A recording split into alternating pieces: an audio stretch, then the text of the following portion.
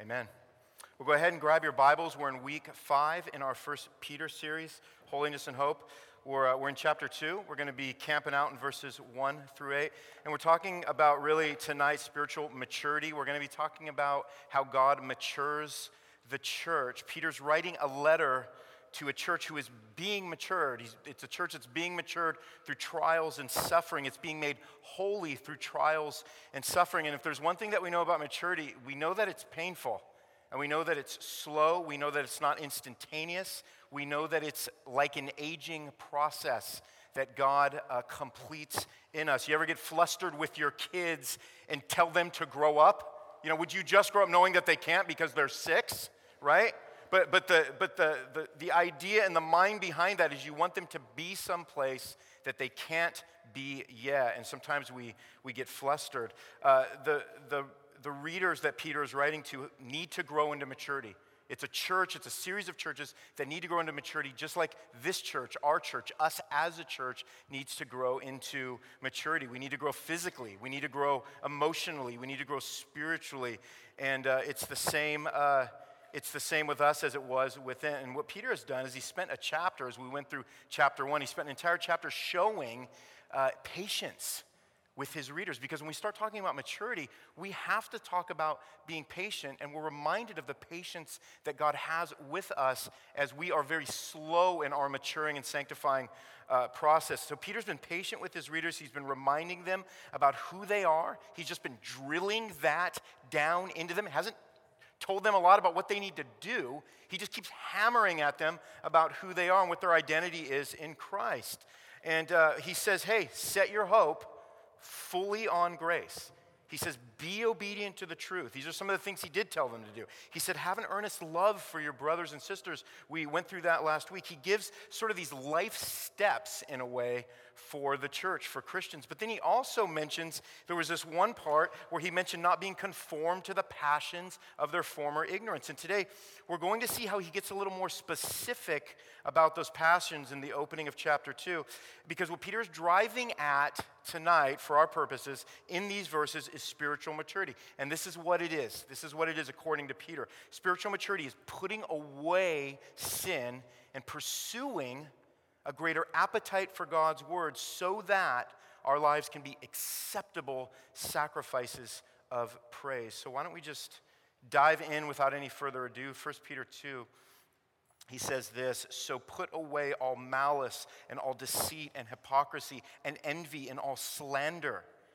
He said, like newborn infants, long for the pure spiritual milk, that by it you may grow up into salvation, if indeed you have tasted that the Lord is good. Let's just stop right there, because what we see in these 3 verses is Peter sort of carving out a road to maturity for us as the church, as he was doing for his readers. And you notice right away, man, the first thing he comes in, he goes a little negative, and he says, put away. He says, put away malice. Now, we've kind of gone through this born again phrase that Peter has used a couple times through chapter 1. And a born again Christian is the only kind of Christian there is.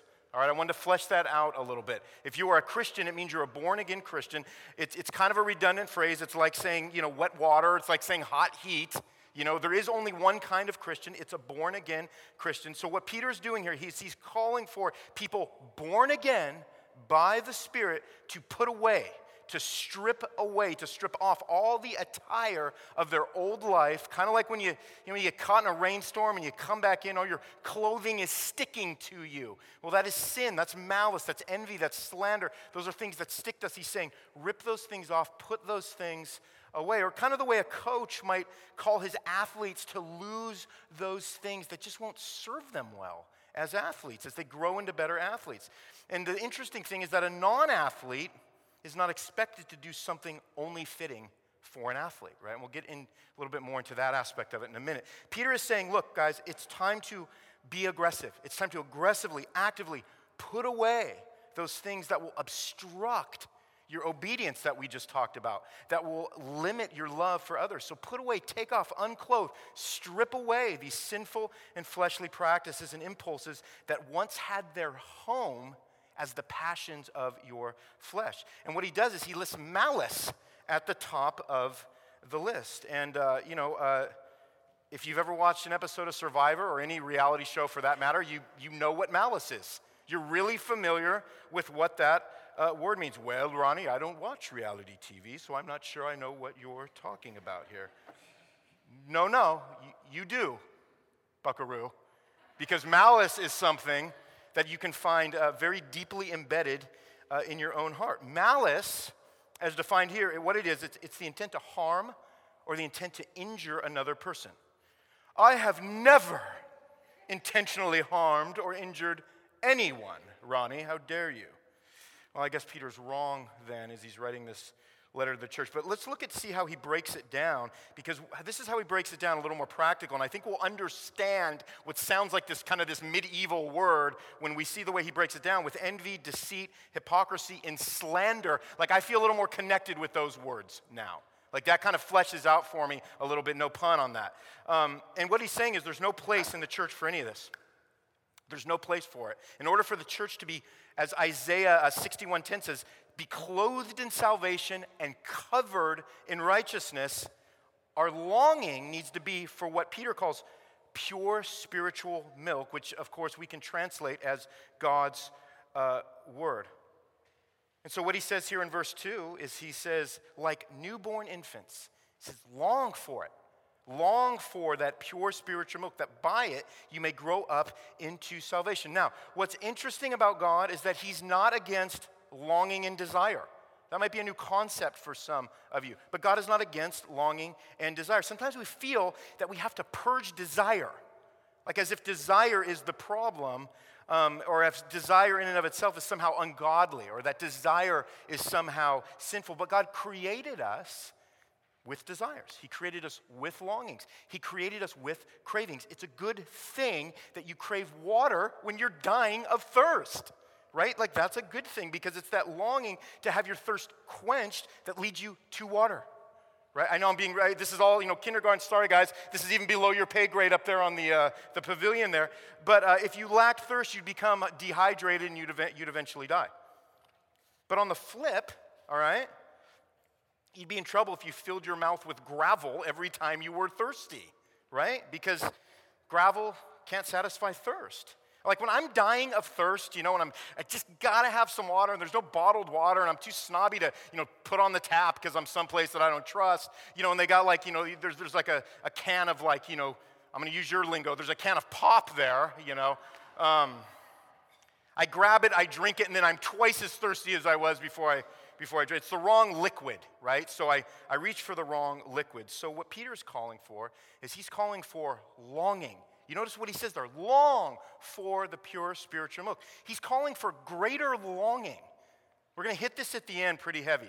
But he calls for voracious longing. He calls for hungry like a wolf longing is what he's calling for.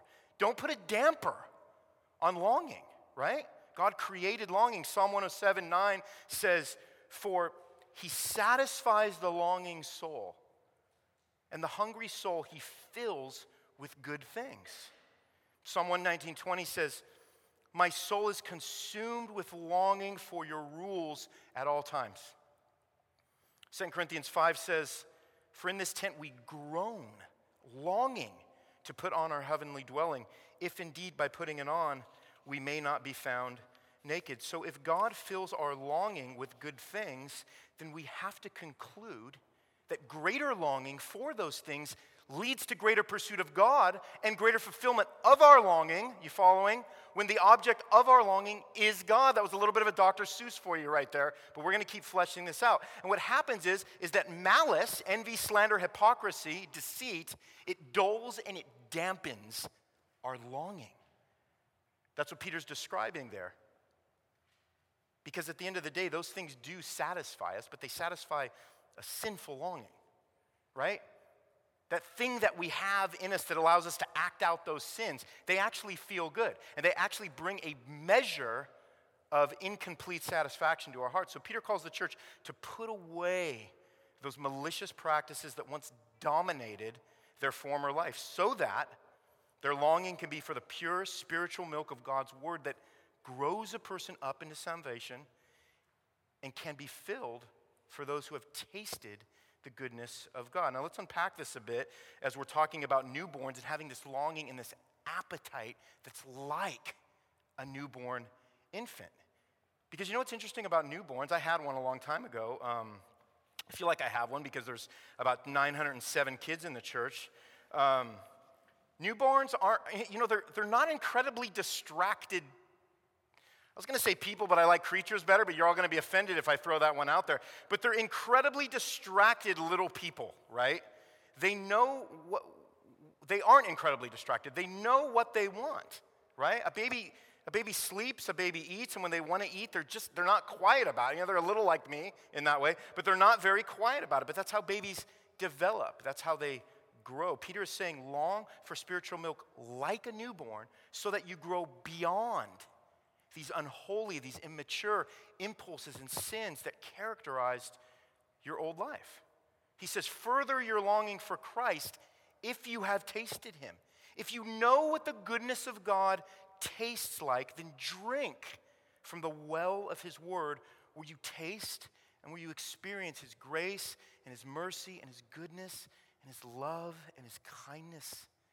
Because the more you taste of that, the more you're going to desire it. And we wonder at our lack of desire, don't we? I think about that for myself. I wonder about my lack of longing for the things of God. I mean, churches, man, they pull out their hair trying to find ways to whet people's appetite for God's word. But what else other than God can give you an appetite for his word, which is what is the same thing that grows you up into salvation? What else can create a longing for something other than the thing itself? Do you guys follow me on that? Notice what he says there at the end of verse 3. He says, if indeed you have tasted that the Lord is good. So let's chat for a minute about that strange little qualification on the end, because here's what's happening right there. For those who don't know the Lord, their longing is for something other than the Lord, okay? At best, they've only heard that God is good. They've only seen the effect of his goodness maybe on another believer, or maybe experienced some of the blessings that come from his goodness by being in the presence of other believers, okay? But they don't long for something that they haven't tasted, right? This is what Peter's driving at. They might long for the blessings that a church and a church family provides, but they don't long for God. And there's a difference. Notice how verse 3 says, if you indeed have tasted that the Lord is good. So the premise here is that we don't long for what we haven't tasted. Psalm 34:8 tells us, oh, taste and see that the Lord is good. Blessed is the man who takes refuge in him. So do you see how he ties those two things together? There's somebody who have tasted, then they see that God is good, and now they're finding their hope and their security and their protection in their life in him because of what they've tasted, right? Notice it doesn't say see and taste. It says taste and then see. One has to taste before one's eyes and appetite can be open to the goodness of God and then long for more of it. That's why we don't see this idea, all right, of the seeker church found anywhere in Scripture. Can we just dispel that for a minute, all right? According to Paul in Romans 3, not my words, no one seeks God, okay? People are seeking something, but until God saves them, they ain't seeking God. If no one seeks God, then why do we create a church environment to fulfill a longing unbelievers have for things other than God?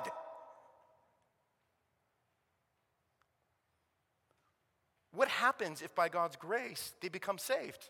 And that's what we hope happens. What do we do with all the things we created to whet their fleshly appetite so that they might hear the gospel and repent of their fleshly appetite? I'm not that brilliant, I'm just thinking through these things. How do we remove those enticing objects of the flesh that were created to bring them in? How does this person become more and more like a saved person?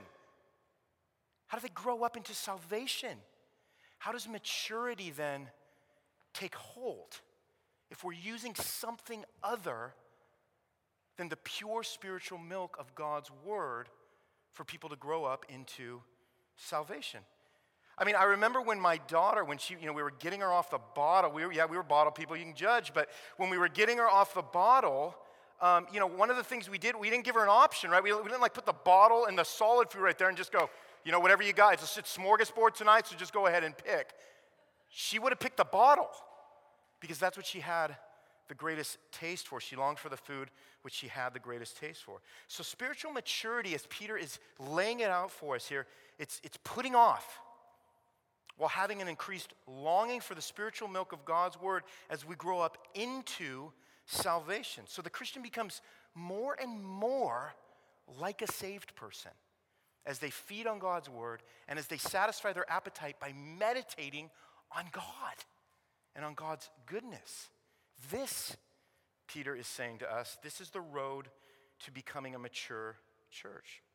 Well, if that's the road to maturity, what is the result of maturity? Let's pick up in verse 4.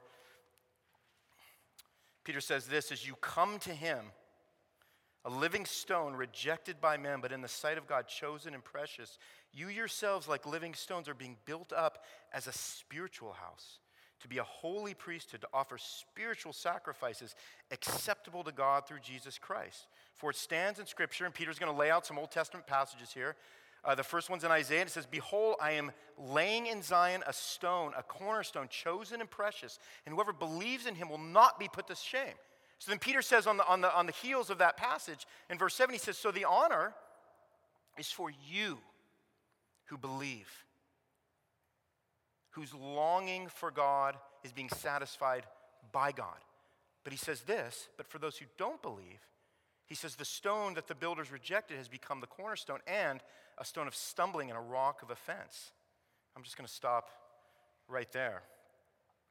Notice how he says at the beginning of verse 4, as you come to him. Do you see the access right there that believers have?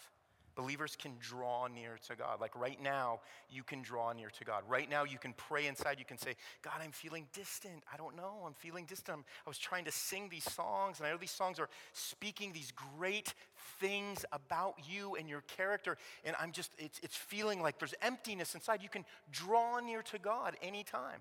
You can draw near to God after you exit the church. You can draw near to God. You have access. Colossians 2:9-10 says, for in him the whole fullness of deity dwells bodily. That's Christ. And you have been filled in him, who's the head of all rule and authority. So your fears, our fears, some of our tentativeness, when we feel like that man, I don't know, how do I approach God? What do I have to do first before I can approach God? Even as a believer, when I feel guilty for the neglect or for some sins that are still nagging at me, it means that we can still come to God. And our fears in coming to God to fill our longing for him, even in the state that we find ourselves in, are unfounded, actually. Because in reality, you are being built up in him as you come to him because you're already in him. It's there. The access has already been given opportunity through Christ. And then Peter describes Jesus as a living stone. And again, he quotes these three passages from the Old Testament, from Isaiah in verse 6, from Psalm in verse 7, and again in Isaiah in verse 8. And these passages, what they're doing there is they're pointing to Christ being the chosen and precious cornerstone that God established through the foundation of his word. And so the church, okay, follow me here. The church is built on the foundation of God's word that is joined together by Christ as the chief cornerstone, joining the other stones, the other living stones, all right? So the church, again, not a literal building, right? Building is not the church. It's no pun, Cornerstone Elementary School. I didn't realize right now till that fit. Like I feel like I need a fist bump from like everybody right now. So obviously the church is not a literal building of stone, but it's comprised of living stones who find their life in Christ. Right? That's how Peter describes us. A living stone, again, kind of a peculiar way to describe someone, right? Last time I checked, stones are not living objects. Okay, so it's a unique way that he's using to. I mean, I had a pet rock when I was a kid. I'm just going to tell you, man, that guy was hard to have a conversation with. I tried. I had that thing till I was like 19. Nothing came out of that guy, ever. So when Peter says living stone, he's alluding again to this Old Testament imagery of the physical temple where they offered sacrifices, where priests offered sacrifices to God to atone for the sins of the people. Now, this is what I don't want us to do. I don't want to let our eyes just glaze over passages of scriptures like this, right? They feel a little technical. They feel like, oh man, I'm reading it, he's explaining it kind of poorly, and I'm still not understanding what he's talking about. But let's try to not let our eyes glaze so quickly over passages like this, even though, sometimes things, it sounds like a period drama on PBS, let's just be honest, And yeah, I know, you know how much I love those. That is true. But it's important we understand what Peter's driving at here, which at the end is really this spiritual building up in maturity in the life of the church. And where does that maturity ultimately lead? Well, he says right here, it leads to spiritual worship. It leads to offering ourselves as an acceptable sacrifice. So going back, our longing to God, our longing for God actually drives us to worship of God. It actually drives us to worship God. It says there in verse 5 that we are being built up. We're being built up into a temple and into a holy priesthood that is able to offer spiritual sacrifices acceptable to God. Now, we're going to get into this holy priesthood a little more deeply next week because he fleshes this out a little bit. But what we need to know today is that God builds us up to be a temple where we offer our love, we offer our devotion, and we offer our lives to him as spiritual sacrifices. Romans 12:1, it's a famous verse. It says, I appeal to you, therefore, this is Paul. He says, brothers, by the mercy of God, present your bodies as a living sacrifice, holy and acceptable to God, which is, he says, your spiritual worship. So the culmination of all this maturity that Peter is instructing his churches and his people into, the culmination of it all is spiritual worship. You don't come to church to watch Scott and Kat worship. Like, that's not what we're doing here. We're coming together as a people who worship a God who has changed us by the same Spirit and made us into living stones. And without Christ, it says here, our worship would be unacceptable to God. So any other way that we try to worship without Christ is completely unacceptable to God. And then what comes with being a living stone, like Christ, is also being rejected by the world. He says it right here, as you come to him, a living stone rejected by men, but in the sight of God, chosen and precious. Again, what do we get rejected for? Do we get rejected for worshiping God? America is still a pretty safe place to worship God, right? But we can feel like we're getting rejected as being somebody worshiping God when in fact we're just being a conservative, right? When in fact we're just, we're standing up really hard for family values. Now, don't hear me say that those things are wrong in and of themselves, to a point. But that's not really what offering your body as an acceptable spiritual sacrifice is to us. It's being like Christ. It's loving like Christ. It's hating sin like Christ.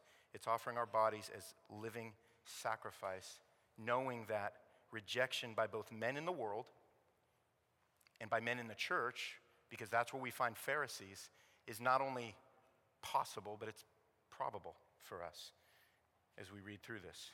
Now, let's not let this be theoretical, okay, for us. Even as we kind of glide over that a little bit, I don't want this to be theoretical, because the tendency for some of you is to think, well, all right, Mark, I get it, man. Looks like I need to sing louder. Looks like I need to give God more of my time. I'm catching the vibe here, Martin, right?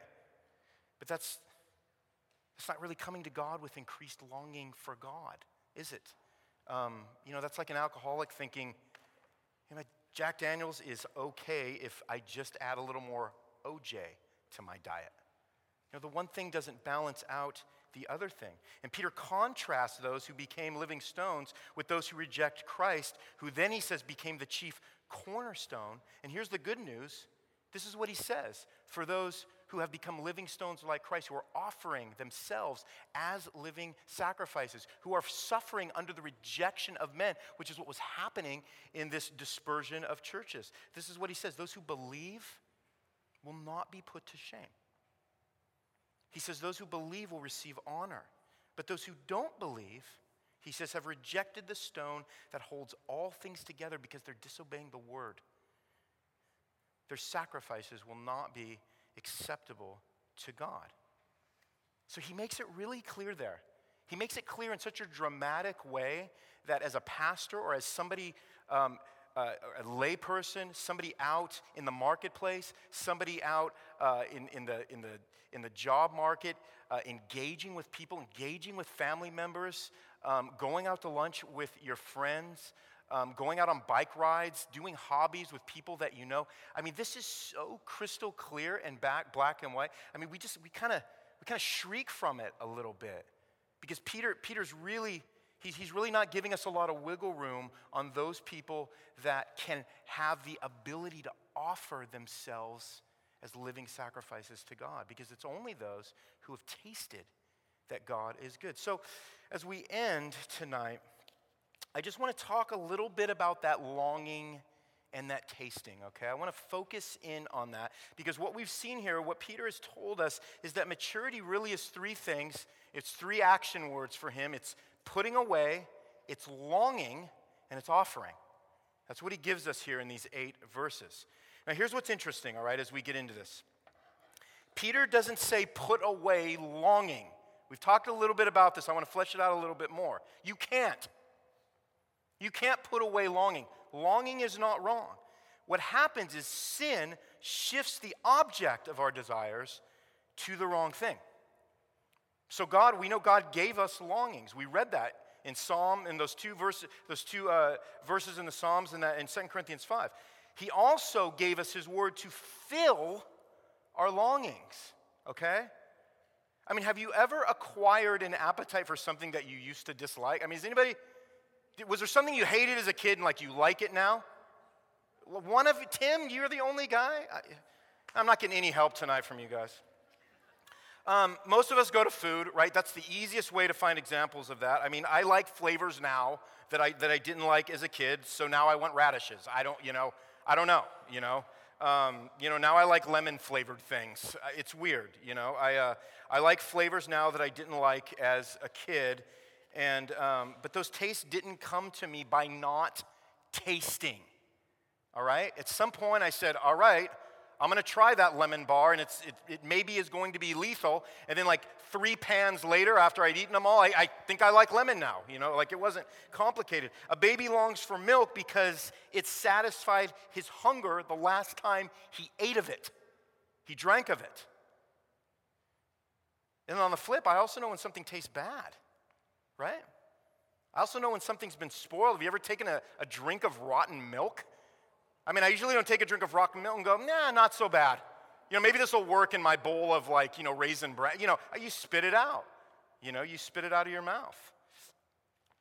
Some of you, listen, are still gargling rotten milk in your life because you're still managing multiple longings, of which Paul has spoken about here under the category of malice, okay? Envy and slander and hypocrisy. These are things that are completely and totally related to how we deal with one another, how we engage with each other as the church body. And we can get really deep into those things, and we can look at churches where there's a lot of disunity and there's a lot of discord. And what that is that's managing longings, sinful longings that don't come from God. Could that be you? Are you somebody that is managing multiple old fleshly longings? Because when you commit yourself to tasting God, when you commit yourself to tasting God's word, you will taste of his goodness in such a way that he will draw you into a deeper longing for it. But that's where maturity comes in, right? Because it's that constant going back and tasting of that goodness that develops a deeper longing for it. And here's the thing, a love for God's word is inextricably tied to a deeper longing for it, isn't it? We think, oh man, I struggle in my longing for God's word, without realizing that the more we taste, the more we long, and the more we long, the more we're drawn to tasting.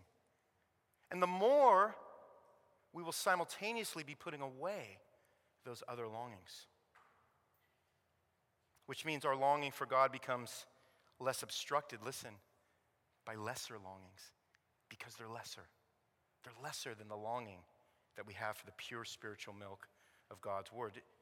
You know, it's so interesting that it's longing that Peter goes after. Isn't that interesting? He goes after longing. You know what he doesn't say here? He doesn't say, go get that spiritual milk, man. He doesn't say, go to the store, go down the aisle, open the grab the spiritual. That's not what he says. He says, long for it. We want to get to the object, don't we? We want to get to the object so bad, but the problem isn't just the object. It's our longing for the object. So we look and we go, well, there's God's word. God's word is there. There's Christ, his redemption, his grace, the cross, it's there. But so is football. But so is my vacation time. But so are my projects. The answer isn't necessarily lose your projects, lose football, lose vacation time. It's long for God greater than you long for those things. Do you guys hear what I'm saying? But here's the rub, is that we don't trust that God will fill our longing the way that we believe those things fill our longing. We don't believe and trust that God will fill our longing the way that money can fill our longing. We don't trust that God is going to fill that longing the way our kids can fill our longing. Or Disney can fill my longing. Or my broken dream, that thing that I just keep going after. I'm not going to let it go. I'm going to pursue it to the end because I long for that. When you think of Jesus, here's my question. Were his longings filled? Were his desires filled? Well, yeah, you're all going to answer yes because that's correct, but filled by what? His constant longing for and filling by God and by God's word is what brought him honor as he gave himself as the most acceptable sacrifice. Was there any part of Jesus that just thought, man, I just didn't get what I wanted? Man, I wanted my boy Judas to come around, and I did everything I could, and he just didn't. So that you can just check that one off, God. I just feel empty inside. No. All of Jesus' longings were filled. You know what word I like when I think about this? I like the word absorbed. It's typically not a fantastic word. Let's just be honest about that right now. But I like the word here, absorbed. I like to think that I can be absorbed by God's word. You think of it like that? You can be absorbed by God's word? See, we think we have to be the ones taken in by the word, but it's God that takes us in by his word and absorbs us. That's the power of God's word. We don't consume the word as much as it consumes us. But I have to, open it to be consumed by it. But then you know what's strange? And thank you for following me through this stream of thought. Oftentimes we think of God as being someone we need to gain a greater interest in. You ever think that? I'll be the only guy to raise my hand. Sometimes I think, man, God, help, I just wish you were a little more interesting. Because I got these things that I'm kind of into, and they just captivate me, and you're somewhere there. I like that I'm going to spend eternity with you, but it's not grabbing me right now. We think of God as someone we need to gain a greater interest in. Like if we're honest, most of us will think, man, God, he's just never going to be as interesting as sports or my car or episodes of The Bachelor or as my friends, as hunting, as my motor, whatever. But if you look at the time invested in those things, you're absolutely right. Because your life has become a temple for those things. Your life has become a structure of dead stones for those things. You sacrifice for those things that hold your interest. I'm going to say that again. You sacrifice for those things that captivate you and hold your interest. But our interest in them is to the exclusion of God. We don't put away malice. We don't put away envy, slander, hypocrisy, and deceit. We put away God.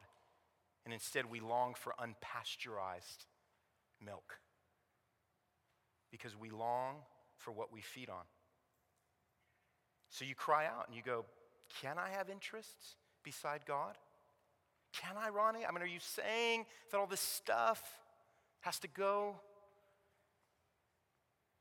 Isn't it telling that in my heart right now, it's saying that as I'm thinking through this? I'm thinking through this right now as I'm saying this to you.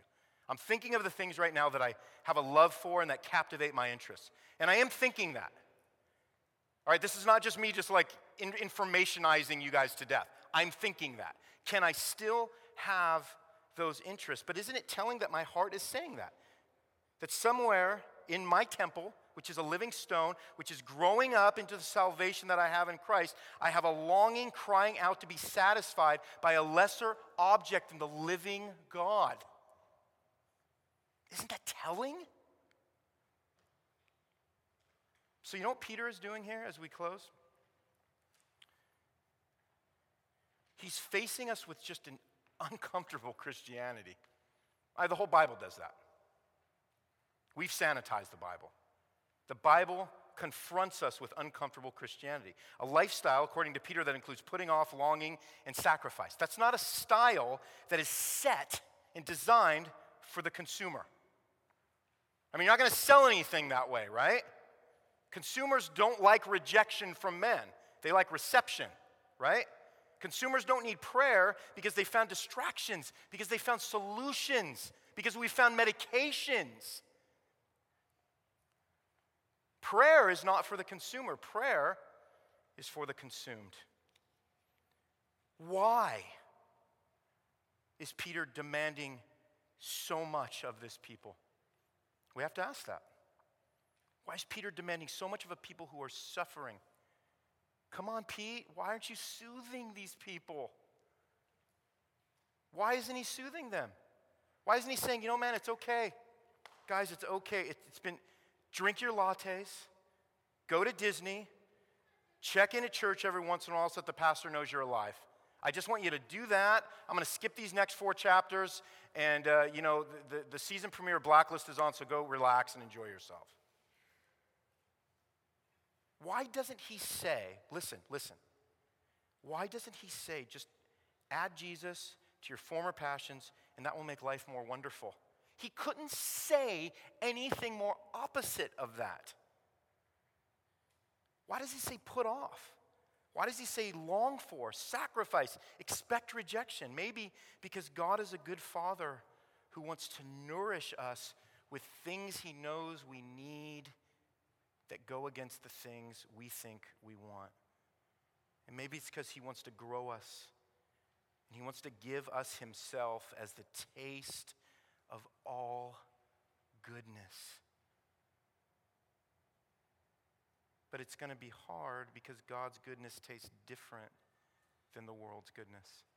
And we are all familiar with the taste of the goodness of the world. But God says, I want to give you a deeper satisfaction. I want to give you a greater fulfillment. Let's go to Ephesians chapter 4, because Paul fleshes out a little bit more detail of what Peter's driving at here in Ephesians 4. I'm just going to end with that. And then we'll pray and we'll sing and we'll eat together. Ephesians 4. We pick up with verse 22, and Paul says this. It's going to sound very similar to the kind of language Peter uses, okay?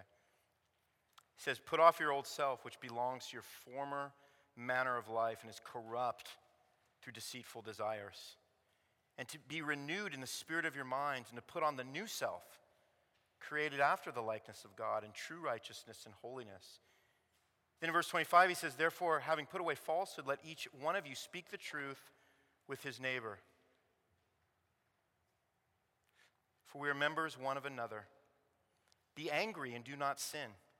Do not let the sun go down on your anger. Give no opportunity to the devil. Let the thief no longer steal, but rather let him labor, doing honest work with his own hands, so that he may have something to share with anyone in need. Do you see how he's driving these things down? These things that we're supposed to be putting away, this longing that we're supposed to have for the pure spiritual milk. And then he says in verse 29, let no corrupting talk come out of your mouths, but only such as good for building up. There's that word again, building up, as fits the occasion, that it may give grace to those who hear.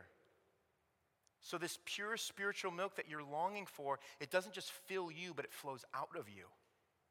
And then verse 30 says, and don't grieve the Holy Spirit of God, by whom you were sealed for the day of redemption. Let all bitterness and wrath and anger and clamor and slander be put away from you, along, and here's the word, with all malice. Be kind to one another, tenderhearted, forgiving one another, as God in Christ forgave you. And then he says this, chapter 5, 1 and 2, therefore, if we want to know how, this is what he tells us, be imitators of God as beloved children, and walk in love as Christ loved us and gave himself up for us. What does it say there? A fragrant offering and sacrifice to God.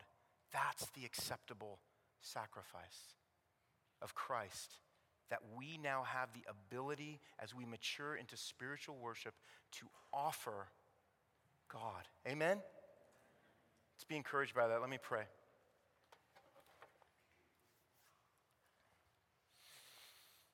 God, this is such a hard truth for us to come into contact with, to put off those things that are so easily characteristic of our lives and the lives of churches. Slander and envy and deceit and hypocrisy. Those are things we hear about constantly. So Lord, guard us against those things. Strip those things away from us. Take those things off of us. Lord, you've given us the strength to put away those things by the power of your grace. Lord, help us do that. Help us to long for the pure spiritual milk of your word like newborn infants. Grow us into this salvation, Lord, that you have already given us. Build us up as living stones that are connected by Christ with the foundation of the word underpinning us as the church. Lord, let these things be true of us. Grow us into a people that can offer spiritual sacrifices to you that are acceptable. Lord, thank you that you are in the midst of us and that this is your desire for us. And because it's your desire for us and you have changed us, it is possible. Thank you for loving us. Thank you for the great love of Christ, the great sacrifice of Christ that allows us to be living sacrifices. Lord, change our hearts as we wrestle with this truth. Make us a mature people that is acceptable in your sight, we pray, O Lord. And we ask these things in Jesus' name. And all of us said as the church together, amen.